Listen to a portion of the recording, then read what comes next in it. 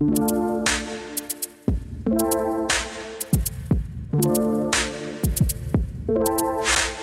everyone, wherever you are in the world, it is a fantastic evening in London and I am joined here by a great guest with a fantastic name and legacy.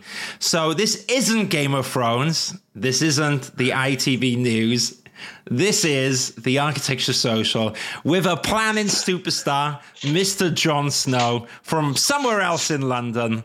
And I happen to work with Jon Snow in Build Studios. Jon, how are you this evening? Oh, Steve, thank you very much for the introduction. That was quite a beautiful thing. Probably the best introduction I've ever had. I am wonderful, thank you. I am wonderful. I've just finished a busy day. Yes. No rest for us, it seems. No rest for the wicked. But actually, Jon, you're far from wicked. You've got an excellent reputation, and you very kindly said that you would make time to do this podcast episode because it's something that I wanted to do for a long time. So you do me two favors. So one, I haven't done one of these for a while, so I'm getting back in the saddle, and it's good to do it in good company. But secondly, tick number one. But secondly, we're going to talk about the wonderful and for some, the mysterious world of planning. Okay, so and we'll go on to segue that because I used to practice architecture a lot, and I was part of the design team when working with planning consultants. And you're a fantastic planning consultant, Jon. Maybe it would be great if you could tell us briefly about yourself and your business and all that good planning stuff. Thank you very much. No, and thank you for the opportunity as well, because it strikes me from my experience in planning that not very many people know what it is that I do. Right. Or how it is that I work. So this is a great opportunity for me to sort of chat about that. I mean, so I've been working in planning for 16 years. Wow. Around 16 years. I've stuck at it for that long. So you're an expert. So I've got to varying degrees, depending on what question you ask me. So I started off with a job at the council, funny enough. Yeah. Really, really junior job. And then I progressed into the planning department. I got a planning job. I did a planning related degree and a postgrad. And really, it was sort of upwards from there. In the last 16 years, I've worked for several different private companies. I've worked for the council prior to that for a few years. So I've got quite a varied experience. And in the last, how long has it been? 15 months? I've been running my own company. So I've taken all of the experience that I've gained and put that into a business, put that into a company. And I provide advice mainly to architects, developers, business owners on planning matters. So if you were an architect or a business owner or a developer and you wanted to build some houses or build some flats or develop a piece of land, or you wanted to change the use of your shop, or anything related to that and a whole lot more, these are all things that I can advise you on. Amazing. Well, we'll have to give you a round of applause first for setting up a business during the pandemic. It's an absolute brave time to do that. It sounds like you're doing really well. And I've actually seen you in the office and you are doing really well. So I would love to know, Jon, because I think a lot of it's interesting is finding out how people got into planning. Because with architecture for me, even though I don't technically do it so much anymore, I work in the architecture industry, but I work in a bit of recruitment. I work in a bit of internal HR and a bit of internal talent. Well, actually, I wanted to study architecture. I was super keen to get into it. So tell us about yourself. How did you get into planning, studying it? You know what? That's a great question. And it's probably the question I get asked the most often. Really? Planning, it is, believe it or not. Planning, perhaps if you compare it to architecture for some people is a bit of a vocation. Okay. And it's something that they want to be from quite a young age, and they want to design spaces in a way that can positively affect people. Yeah. With planning, I got into it through when I was looking at the various university courses that were available. Yeah. It was suggested to me by a lecturer, and what they effectively said was, if you want to make a difference in the world, you want to make a difference to the environment around you, then planning can be a really good place to start. I didn't know much about it, if I'm honest, at that stage, but it was something that it was around the same time as starting my university degree that I got a job at the council. And the job at the council, I started out in the really junior pieces of work. So things like digitising gas pipes and producing site maps and going out on site with the planners in the office. And you'd be dealing with all kinds of different issues, but all of these issues, there was a lot of problem solving, a hell of a lot of problem solving, and a lot of, you were looking at harm to people or positives to people through development. So through things that were built in the world and, in a city, in a town, in the countryside. I was quite, I guess, inspired by the fact that I could make a bit of a difference. I'm not going to say that at that stage I thought I could change the world or anything crazy like that, but I could make a difference through doing some planning work. Yeah. And so really that's how I got into it.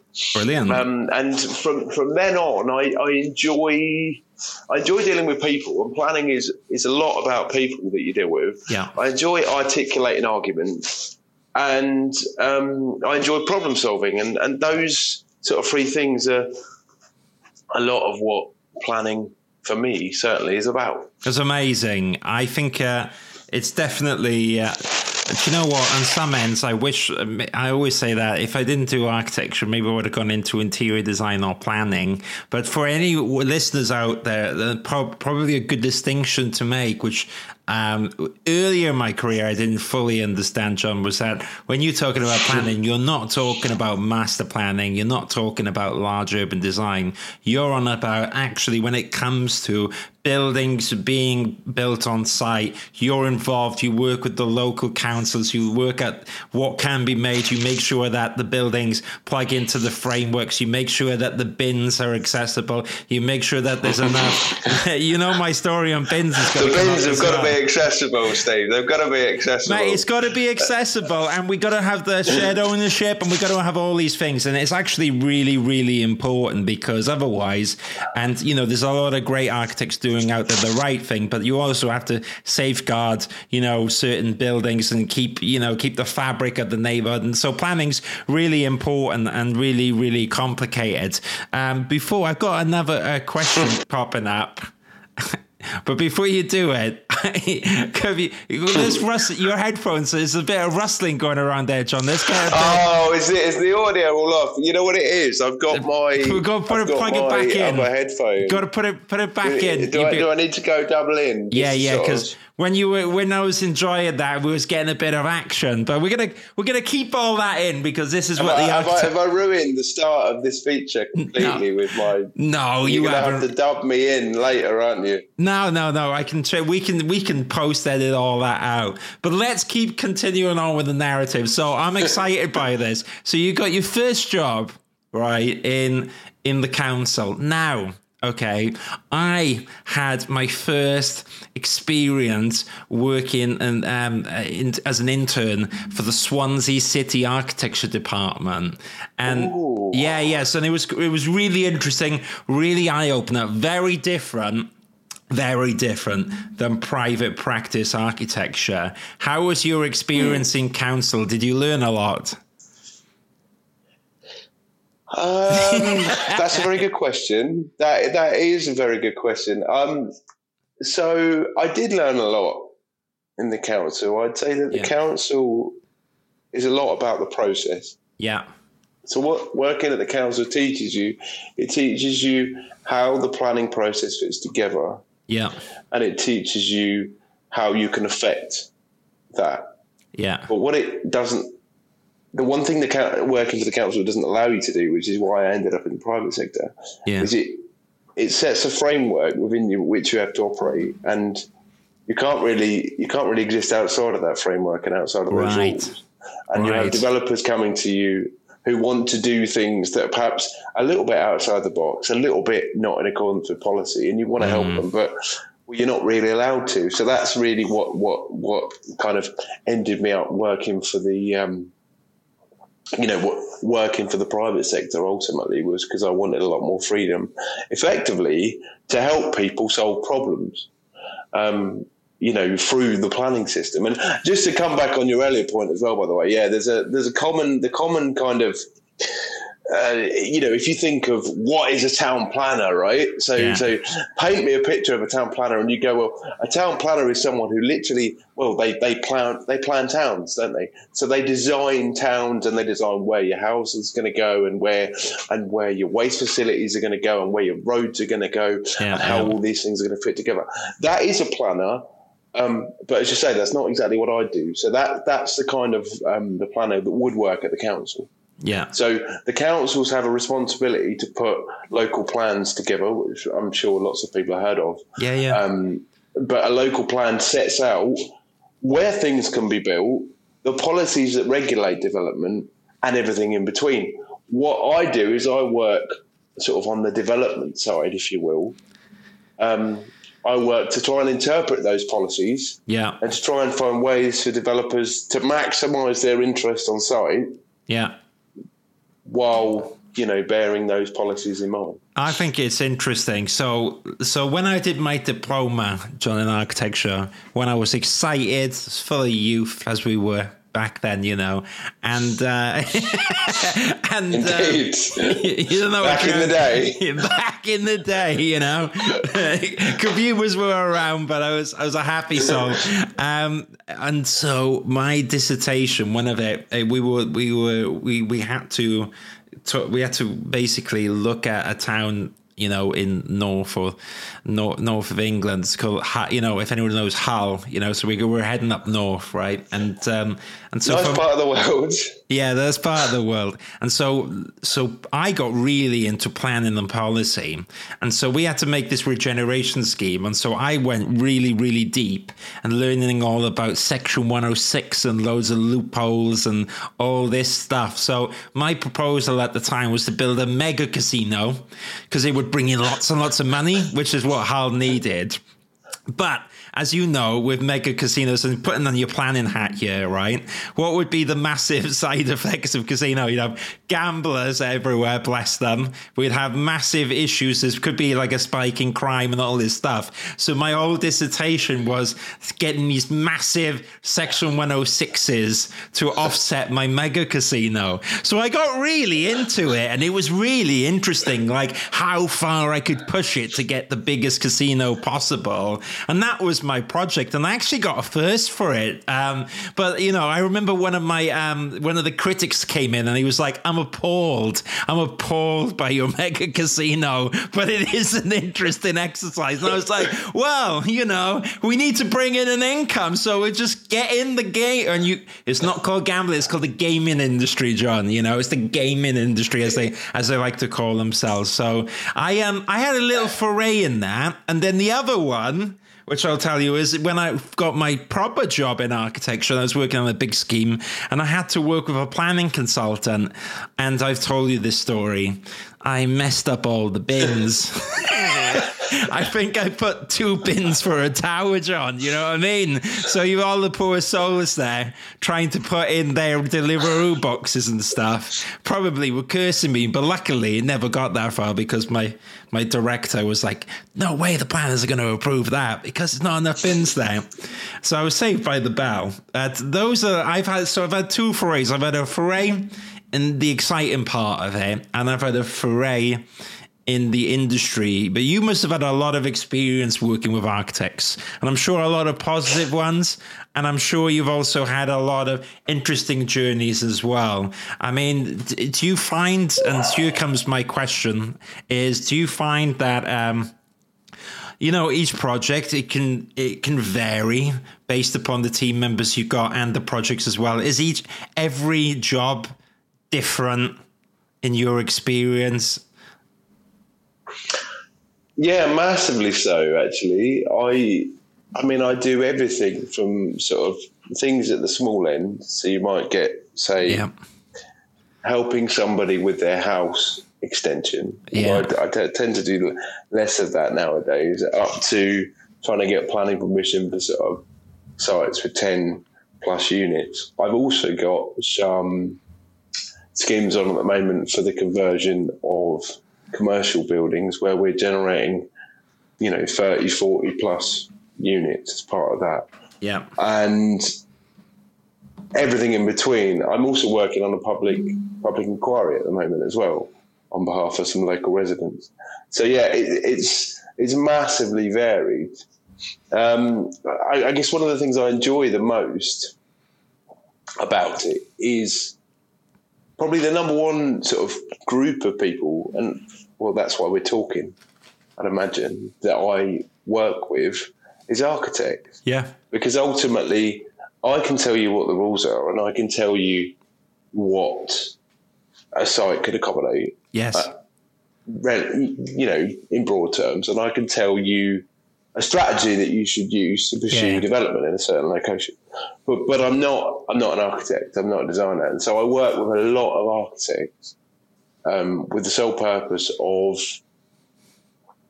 them putting drawings and designs to my words, if you will, because I can review the policy, and that's something I do on a daily basis, and I do it with lots of different people, and I really enjoy that side of it. And I think that's why I work well at it, is because I actively enjoy engaging with people. Yeah. Well, and I've noticed as well that it's actually quite a people-orientated job, isn't it? Because you've got to constantly communicate, you've got to constantly work with people, and I do like the notion that you bring in the architect's vision to life. And what I've noticed by sitting by you as well is that, because planning could be interpreted in both ways, like, oh gosh, here comes the planning consultant, I'm going to get my ideas squashed. But actually, no, your role is like, look, this is going to be a tough one, but we'll do our best for it, and we just need to make sure this is here. And so actually, it's the opposite. It's not like someone put in the rules in saying, you can't do that. You're basically looking for the best outcome in the design. Is that right? Yeah, absolutely. And I think it's all very well. There's kind of two approaches to planning. You can have design-led, which is where you start with a blank piece of paper, come up with a design, and then see how it complies with planning. Or you have what I would call sort of planning-led. And planning-led is that I will start off by saying, well, I think this is what we could, what this site can achieve. And then we go to the architect, and the architect can draw something up. Nice. That relationship is really, really key. And I'd say it's the number one sort of it's the number one aspect of achieving the best that you can out of science. And you need to have really good communication in that, because one of the big things that I'm very conscious of is, because I'm not an architect and because I'm not a designer, I do have views on other people's designs, but obviously you appreciate that I have to give my comments, but obviously without being a designer myself, I can only go so far. But equally, I can. So you see what I mean? I don't want to offend anyone, but at the same time, we have to say, if something doesn't work, then it doesn't work, or if something needs adjusting in a certain way, then it needs adjusting. And so there's a need for, you have to be quite, I guess, diplomatic with how you approach things. Yeah. And there's quite a lot of negotiation as well, because with planning authorities, it's not just, well, one size fits all. This site is going to accommodate X amount of units, for instance. It all depends on the individual site circumstances. Yeah. So there's a lot of negotiation with the council, which requires a lot of back and forth. And I'm a big believer in how you approach people and relationships has a big impact on your work and the outcomes that you can achieve. Absolutely. Yeah. Yeah. And so I try and approach things really positively. And I try and, when people come to me and say, well, we've got this difficult site, I try and be realistic about, well, I think this is what you can realistically achieve.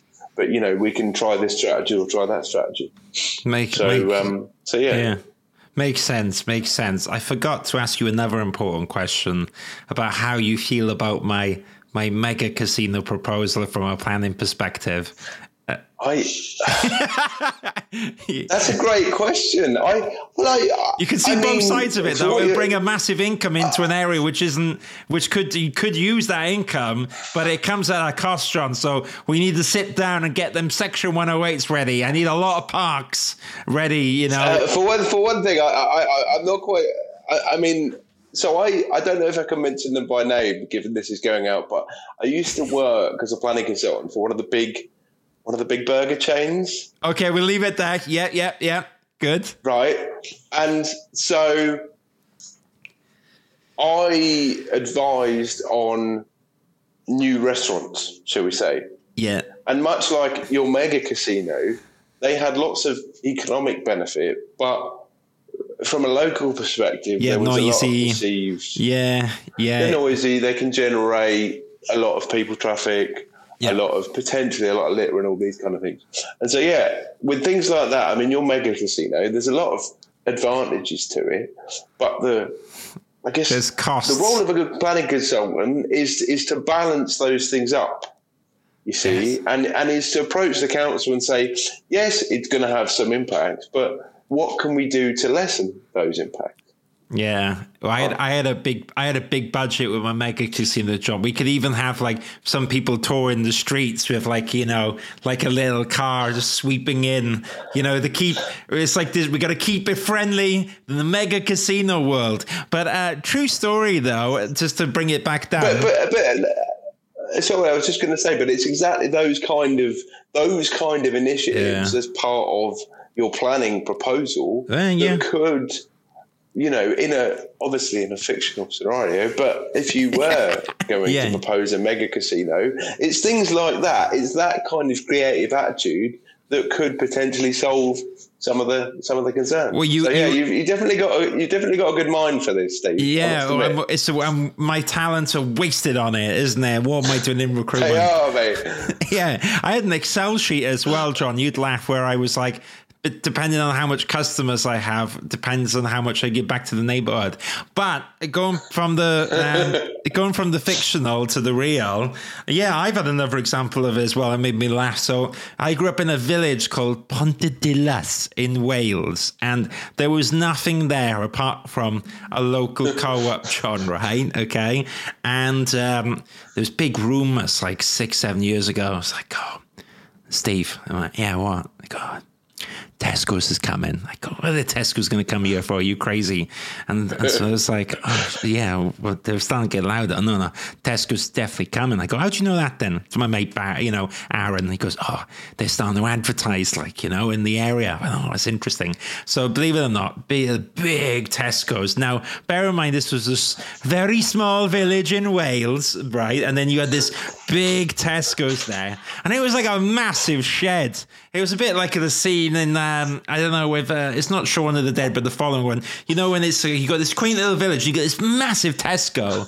And their Section 106 in my village was that they built like this little park and a roundabout, and it's all nice. So that's what they did for it. They did like a little area, with the skater kids, and when we were naughty boys in school, you'd have a cigarette kind of area. So they done all that up, and they put like a fancy roundabout. But that's what they trade off with the village was, and it was really interesting because all the people from the village was like, oh, but that is a nice park. You know what I mean? They've done a nice job there with the bushes. It looks very nice. So it worked, and I've seen it myself, and that was the Section 106 that I actually can see when I go back home. And for anyone listening, I am allowed to do Welsh accents because I am Welsh. So it's not being racist or anything or self-deprecating. I am proud to be Welsh. But if I'm talking about a village in Wales, feels like a missed opportunity not to do it. Right. So it's moving swiftly on. Okay. Thank you for that, Steve. Can I just say thank you for that? I Did appreciate you enjoy it. I do. Well, no, because actually it's a great example of what the planning system's all about. You see, because they built their Tesco, and your town got some benefits.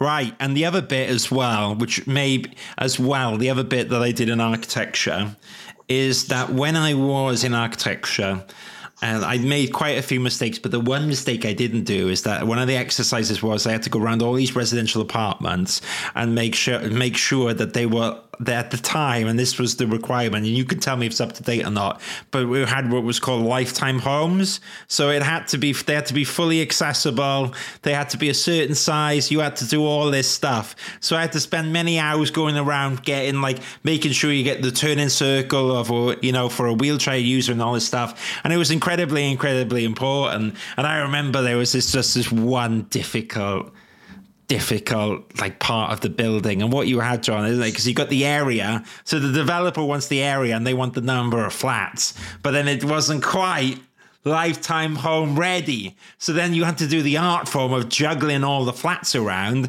so that I could make sure that the developer is happy, that they're getting a return on their investment. But I had to make sure then all the flats were lifetime homes equivalent. And at the time, and you tell me if this is true, but in planning, it's very much a case of the building has to comply. You can't say all these apartments except for that dodgy one complies. It had to work. I mean, is it still like that now, John? Is it like a lot of work making sure that every flat is accessible, every flat is up to codes? What do you see happen a lot at the moment? So there are standards that new dwellings need to meet. So there are things, I mean at the very basic level, you have a minimum floor space. So let's take London, for example. London has minimum space standards for new developments. Yeah. And then it goes further than that, in that when you get developments over a certain size, you need to incorporate things such as a certain amount of affordable housing and a certain amount of accessible housing. Yeah. And if you were going to comply with those requirements, obviously you need to be over a certain threshold, but you then are required to meet set standards. So in a similar way to your example, although I guess at that stage, if it was a new development, it would probably be more of a paper exercise, but you would need to demonstrate compliance with things like, if you're designing a disabled flat, for instance, thresholds and turning circles and having the appropriate space for showers and things like that. So, that's a really big part of the planning system, and a really big part of the controls that are in place is, and a great example actually is that in London, anyone who's rented in London for any period of time, particularly at the sort of the lower end of the market, will have experienced a micro flat, for want of a better phrase. A cupboard, you mean, John? The ironing board, and then the beds and the micro flat, basically. Right. The compact flat, shall we say? That's the salesman. It's cute. That's the word I'd say. It's very cute. It's really cute. Yeah, it's really cute, and it's got air conditioning. Just open the freezer. You open the front door. Your bay window. Yeah, open the front door. Yeah. That exactly. But the whole intent behind the kind of standards that you've sort of mentioned is to try and avoid, living standards kind of creeping downwards. The whole point of those controls is to try and bring things up as we progress, and to try and for instance, the planning system also has requirements for things like adequate natural light. So having a window is not necessarily good enough. Because you can have a window, but if it's up against a brick wall, or it's very small in size, then it's not necessarily going to improve your living conditions. Correct. So all of these things are part of the planning system, and it's very much if we can improve new housing stock in terms of the sizes, the amenities available, all of those things, then that's got to be for the better, Yeah, no, it makes complete sense. And I imagine as well, it must be a great satisfaction when you get those wins, and those wins is that you better the design, people have an enjoyable apartment, or you make a positive, or even as you said, you've got the kind of the large scale and the small scale as well. And what I quite like about your business as well, and I know you're going to tell everyone where you are at the end, but I love the fact that you set up Tetrick Planning, and I love the fact that you work on smaller and larger projects as well. But I'm sure, is there any particular success stories that come to mind where you were like, okay, I know this job is a lot of hard work, but today I feel like it was worth it and I done a bit of good? I don't think there's any one individual.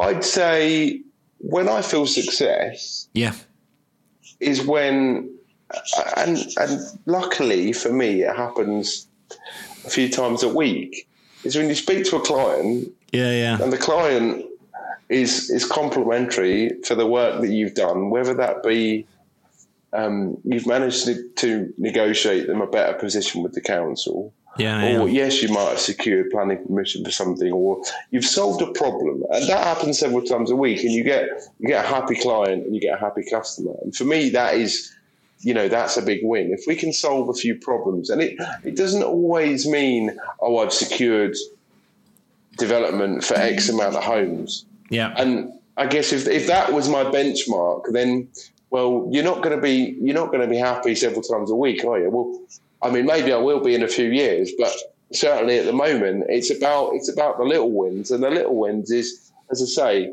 sometimes it's as simple as someone's very confused about the development that's going on in their area and they want some advice, and you give them some advice, and they're very happy and pleased to receive it. So I think it's amazing. And so good on you for running your own business as well. And I respect that, because I'm in the process of gearing up my business, and you kindly, before the podcast began, was a gentle soul and listened to my woes about accounting, because it's a stressful thing. It's a stressful. I think we both have those, don't we? Well, this is it, and just the kind of, it's ironic, but as you told me, and we had a chat about this yesterday as well, when you run your own business, you have to do a lot of things. But there's a joy that you get from that as well. So I would love to know briefly what inspired you to kind of go from working, you mentioned in public, and you've gone in private as well, and now you've set up Tetrick Planning. And I love the name, by the way. But before we talk about the name or anything like that, tell us what made you kind of feel like, do you know what, I'm gonna do my own business. I guess I thought I could do it better. Oh, bold statement. Good. Is that a bit? I guess to expand on that, because that is a bit. Don't worry, John. I'm the same in recruitment, and so any other recruiters listening to this, I think they've got a love-hate relationship with me, because I think that recruitment could be a lot better as well. So don't worry about it, but go on. Tell us about how you see planning. I see planning, and I see the reason that I set up my business, because I feel like I can relate very well to my clients. And certainly that's what I try and do. And that's the aim. I don't always get it right, but I try and relate as best as I can to my clients. And oftentimes the biggest challenge with the planning system is getting the what am I trying to say? It's getting the sort of translating what the planning system allows someone to do for the client. And the planning system at times, for lots of reasons, can be quite frustrating.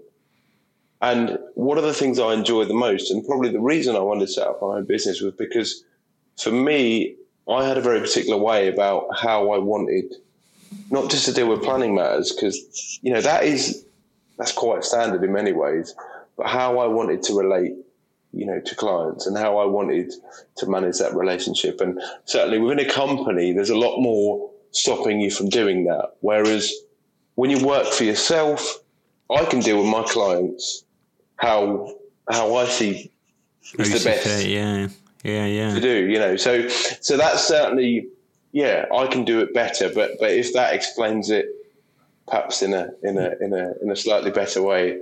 Well, it does, and I do that. There's a lot that I enjoy with the Architecture Social as well. The upside is that you're your own boss. The downside is that you're also your own boss, so you're responsible for everything, right? Absolutely. It's the blessing. Absolutely. It doesn't suit anyone who likes a blame culture, isn't it, John? Because it's like, mistakes happened. It's me, The bugs. I admire anyone who has the get up and go to start their own business. And I think we both started around a similar kind of time. It was quite pandemic-y, wasn't it? Sort of. Yeah, and there's an opportunity with that, but there's also a madness with it as well, isn't it? It's like it's a strange time. It is a strange time, and I'd say that, as you say, running your own business it wasn't until I really got into it for a few months that I realised quite the scale of what you have to do yourself. I know. And this isn't me complaining, and I know we're not ones to just sort of outright moan or anything, but it is one hell of a challenge. But that is in itself the reason that you do it, isn't it? Yeah, because of the challenge. Yeah. It's both the best and the worst thing about running your own business. I agree, and conversely as well, because I've had before this, I've had successful businesses and I've had failure businesses, and sometimes at the same time. So, for example, I used to run a recruitment business which was like financially super successful, but me and the other director completely fell out, and so it's it's what you define as a success is interesting, but even I think in business, failing is learning, and I'm constantly failing all the time, and today, even though I'm pulling my hair out on Xero, or I don't even know how you pronounce it, Xero accounting software, once I finally get there, it will be a great lesson, and it's one that then you add to the anecdotes of all the stuff isn't it? I'll be like, you don't want to put that in your director's loan, but I think the process is rewarding. What I was going to say though, because if anyone's got this far on the podcast, they've done exceptionally well to get past my Tesco story and my mega casino. So maybe we can listen to 37 minutes about planning. I mean, we're doing well, aren't we? Well, the tips are up. So anyone that's got to the 37 minutes, you're in for a treat right now, because I'm going to ask for a good piece of advice, because probably a lot of the people listening are architects, and you have a few students who are, architects in the making and are fantastic, and anyone listening out there, you got to keep going and you will totally get there. Just got to keep going. But for any architects, maybe who are working with planners as well, maybe what would be cool is to get your advice on how an architect can optimize their relationship with a planning consultant. I'm sure there's a few tidbits you've learned in your experience that you were like, it makes a better working arrangement. Is there any insights you'd like to share for the 38 minutes crew? Oh, well, for the stragglers, for the last few. No, to be fair, this gets a good bit of coverage, isn't it, Steve? Yeah. I'm sure there's many people hanging on to every word at 38 minutes in. I'd say it's all about communication. Right. And the one piece of advice I would give is when you're communicating, you've got to try. It sounds a bit cliche, and I guess cliches exist for a reason, don't they? Yeah. But you want to try and listen to what the other person is saying as much as humanly possible. Yeah. And certainly do that before you respond with anything. And I think understanding comes from trying to listen but not just listening, but hearing what the other person has to say. Yeah. If that answers the question, and I'd say it's in communication. It's really important to have sometimes a big mouth. Some people have got bigger mouths than others, and be able to communicate what you want and what you need. But ultimately, being able to listen and understand where someone else is coming from and what someone else thinks about an issue is, that's, I think, really key to. Does that answer the question? I've partly forgot what the question was. If I'm honest, it's getting late, I might have come at this a bit obtuse. So yeah, no, I like it. You're saying communication's key. I think that's interesting because it's true for a lot of working relationships, isn't it? And I do think that normally when a business or a business relationship is going well, and what I've learned through recruitment is 99% of the time it's because the relationship's deteriorated and communication is deteriorated, and once that communication goes, then it's always difficult, and it's hard to kind of steer away. Well, look, it's the 40-minute mark now on this podcast, John. We're going to do something else unconventionally. I would love to ask you if you have any questions for me that we can do live. And as you know, we have not scripted this, so I have no idea what you're going to say. We have not. I have no script in front of me.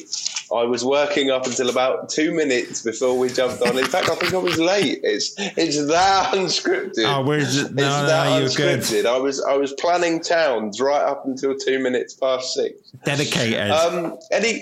Any questions for you? What do you enjoy the most about what you do, Steve? Oh, there's definitely the learning aspect of it. Like, even though I bloody hate the counts at the moment, but there's a thrill in knowing it, because I do like that thing of just like, it will be so good when I solve it, John. And that is the journey. And I do think that I enjoy seeing a business grow. And I think what's interesting about the Architecture Social is it's really kind of going through a few stages. Now, I'm my own worst enemy at judging myself sometimes, but I have to constantly remind myself this, because during the pandemic at the start, John, it started as a forum, and I was working in full-time employment at the time on furlough, and it's kind of the combination of ideas. Then I kind of backwards engineered a website from it. And recently as well, I've got I work for an architecture practice as well as setting up this new business. And so I kind of feel like I'm doing it the opposite way, John, where I started off with the forum and now the business is coming out of it. And being really transparent, and I talk to you about this all the time in the office, is what's really important right now is turning a profit. And there's several reasons. A, it would be nice for my lifestyle, but more importantly, stuff like the beautiful, mega tick, but stuff like the forum and the beautiful things of the Architecture Social, it needs to be paid for. And the art form for me at the moment is trying to get the business to make sure that the website and the forum and everything is self-sufficient in a way that doesn't kind of tarnish it. So, for example, I could approach quite a few companies and ask for an investment, but my worry there is, John, sometimes when you've got an investment in, the formula can be meddled with, because really for an investment, you're trading something, a commodity, and then you could lose the magic there.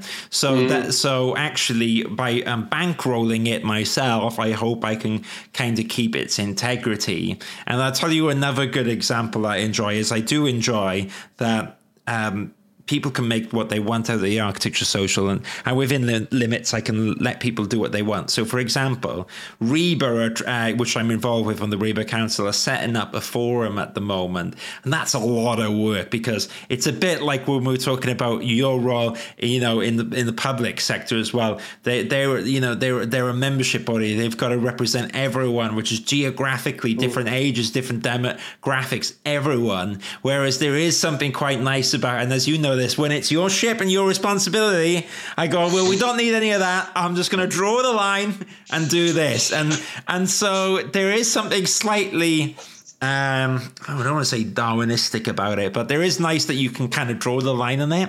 But at the same time, the responsibility comes with me. And the other thing I've learned, which is a blessing and the burden, is I have so many people which are super supportive of the Architecture Social, and even like yourself coming on the podcast. I really, really appreciate it. But unfortunately, this life that we have as business owners, John, if we don't steer the ship, it can hit the rocks, right? It can. It can be like the Titanic. It can hit the rocks. And it hits an accounting iceberg. Right. And before you know it, can't it? And I speak to my dad all the time, and me and my dad have a really close relationship, and he's really supportive to me. And the analogy that I would give at the Architecture Social right now, John, is like it's a train that's going really fast on the tracks. And what it is, though, is I'm frantically shoving the coal in the engine, and I'm getting a little bit low on the coal, and the engine's going so fast it's burning all the coal, and I am holding on for dear life to put these coals in. And there's a thrill with that, but I'm the guy shoveling the coal in, right? And if I take a day off, you know where I'm going with this. It's like that coal's not going in, and the money is the coal there. So, you know, I'm always open about these things, and I really, really believe that everything can be fixed, but that's where I'm at right now. So how do I want to phrase it? I'm in the midst of it. And so to answer your question around about where you said, what do I enjoy about it? I enjoy the madness of it. I enjoy the learning. I enjoy the experience. I enjoy it all. But holy moly, a quieter life it would have been to work before. So, and tell you what, one thing, John, and I'm sure you will appreciate this quote. I read it today and I burst out laughing to myself. So it's a little bit sad, but it was funny, right? And so someone posted online and they said, I got sick and tired of living the 9-to-5 life. So what I've done now is I've set up a business, and I realized that I work 24/7. Am I right in saying that the biggest difficulty with running a small business or starting up a business, certainly for me, is that you can turn off your emails. You can switch your phone off. Yeah. You can put your phone over there, right? Yeah, you can do all of that, but your brain is constantly thinking about, well, you know, I've got all of these things I could be doing to make my business better, and your brain is constantly churning, constantly, and that is the, as you say, the 24/7 thing, isn't it? Really, with business. Yeah, and you know, but it is on the other hand, you know, I've been a full-time employee and I've done it for several years. I worked at McDonald Company. I know remember I've worked alongside the planning team and so forth, and I've got great experiences there. But there is something about running your own business. It's not for everyone, but bizarrely, it kind of suits who I am. And so, yes, I wear my heart on the sleeve and keep things open. That's why, you know, I like to put all these things out there. That's why I like to be open about my super mega casino and open about my foray with the Tesco roundabout and running a business. Don't forget the mega casino, Steve. We're gonna return to that. We'll find a good site for you. John, listen, we'll find a good site. We will. I've kept everything's on backup, my friend. I've got all of my old Excel documents. Maybe what I'll even do is I'll put a little link in this podcast episode. It'll be your website, and for the stragglers, I'll put the Mega Casino project, and then you can have a look at it as well. You know? Well, I mean, it sounds like absolute gold. You know, there's definitely some legs in that, I think. Well, anyone out they can run with they can run with it. I'm too busy with the Architecture Social. You can have the Mega Casino idea. Just put me on a little plaque on a bench somewhere, and that will do me. Do you want a percentage at the end? Do you want a percentage of the fees? Do you know what though? Right, and this is it. Do you know when I always find it funny, John, that people get really worried about business ideas. So I spoke to someone and they're like, I've got a business idea, but I can't tell you because you might steal it. And you know, I'm just thinking like, I go, I'm so busy. Do you really think I'm going to nick your idea? My mega casino's okay. Steal it. Do you know what I mean? It's like, you know, when people go like, I had the idea once for that show and then someone did it. And you're like, everyone had the idea for Britain's Got Talent. Come on. You know what I mean? Calm down.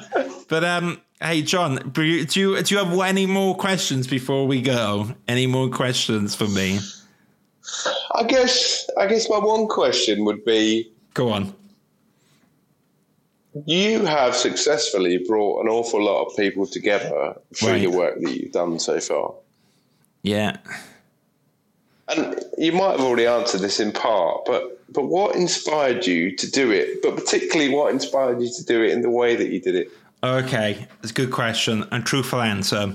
So you ever seen the film Slumdog Millionaire, where he's kind of learns all the answers while he's walking along? So I would, in the last few years of my employment, I'd be like, wouldn't it be great if there was somewhere where all these times, because in recruitment, you're speaking to students and you never have enough time to speak to them. They ring you up and basically you're instructed, and the way recruitment is geared is that you have to follow the time on tasks which are going to pay. So, for example, you were contracting and working permanent planning. There's an assignment there around it. So it'd make more sense if I follow up that. And what that meant is that all these students would get you wouldn't have time for them, so you'd either kind of fob them off or you give them a little bit of tidbit, but that didn't really solve the problem of what they were looking for. And actually I felt that a lot of people were lost. So I would constantly get that happening over and over and over. And I thought, wouldn't it be great to build like a resource where you could share this information, that people could be their own recruitment consultant to an extent, and to the CV and portfolios.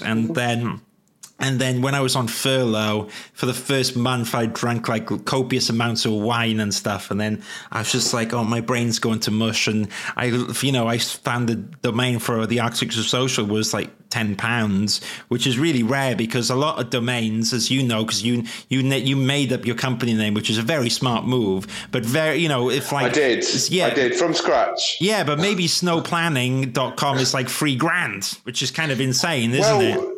Well, I didn't want the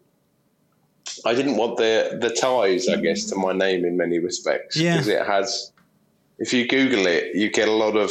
Oh, it's popular. The old Jon Snow, you got the Game of Thrones fan, which I was, and then there's that. Is there some bad Jon Snows out there as well? Well, no. So there's a pub. Have you been to the Jon Snow pub in Soho? No.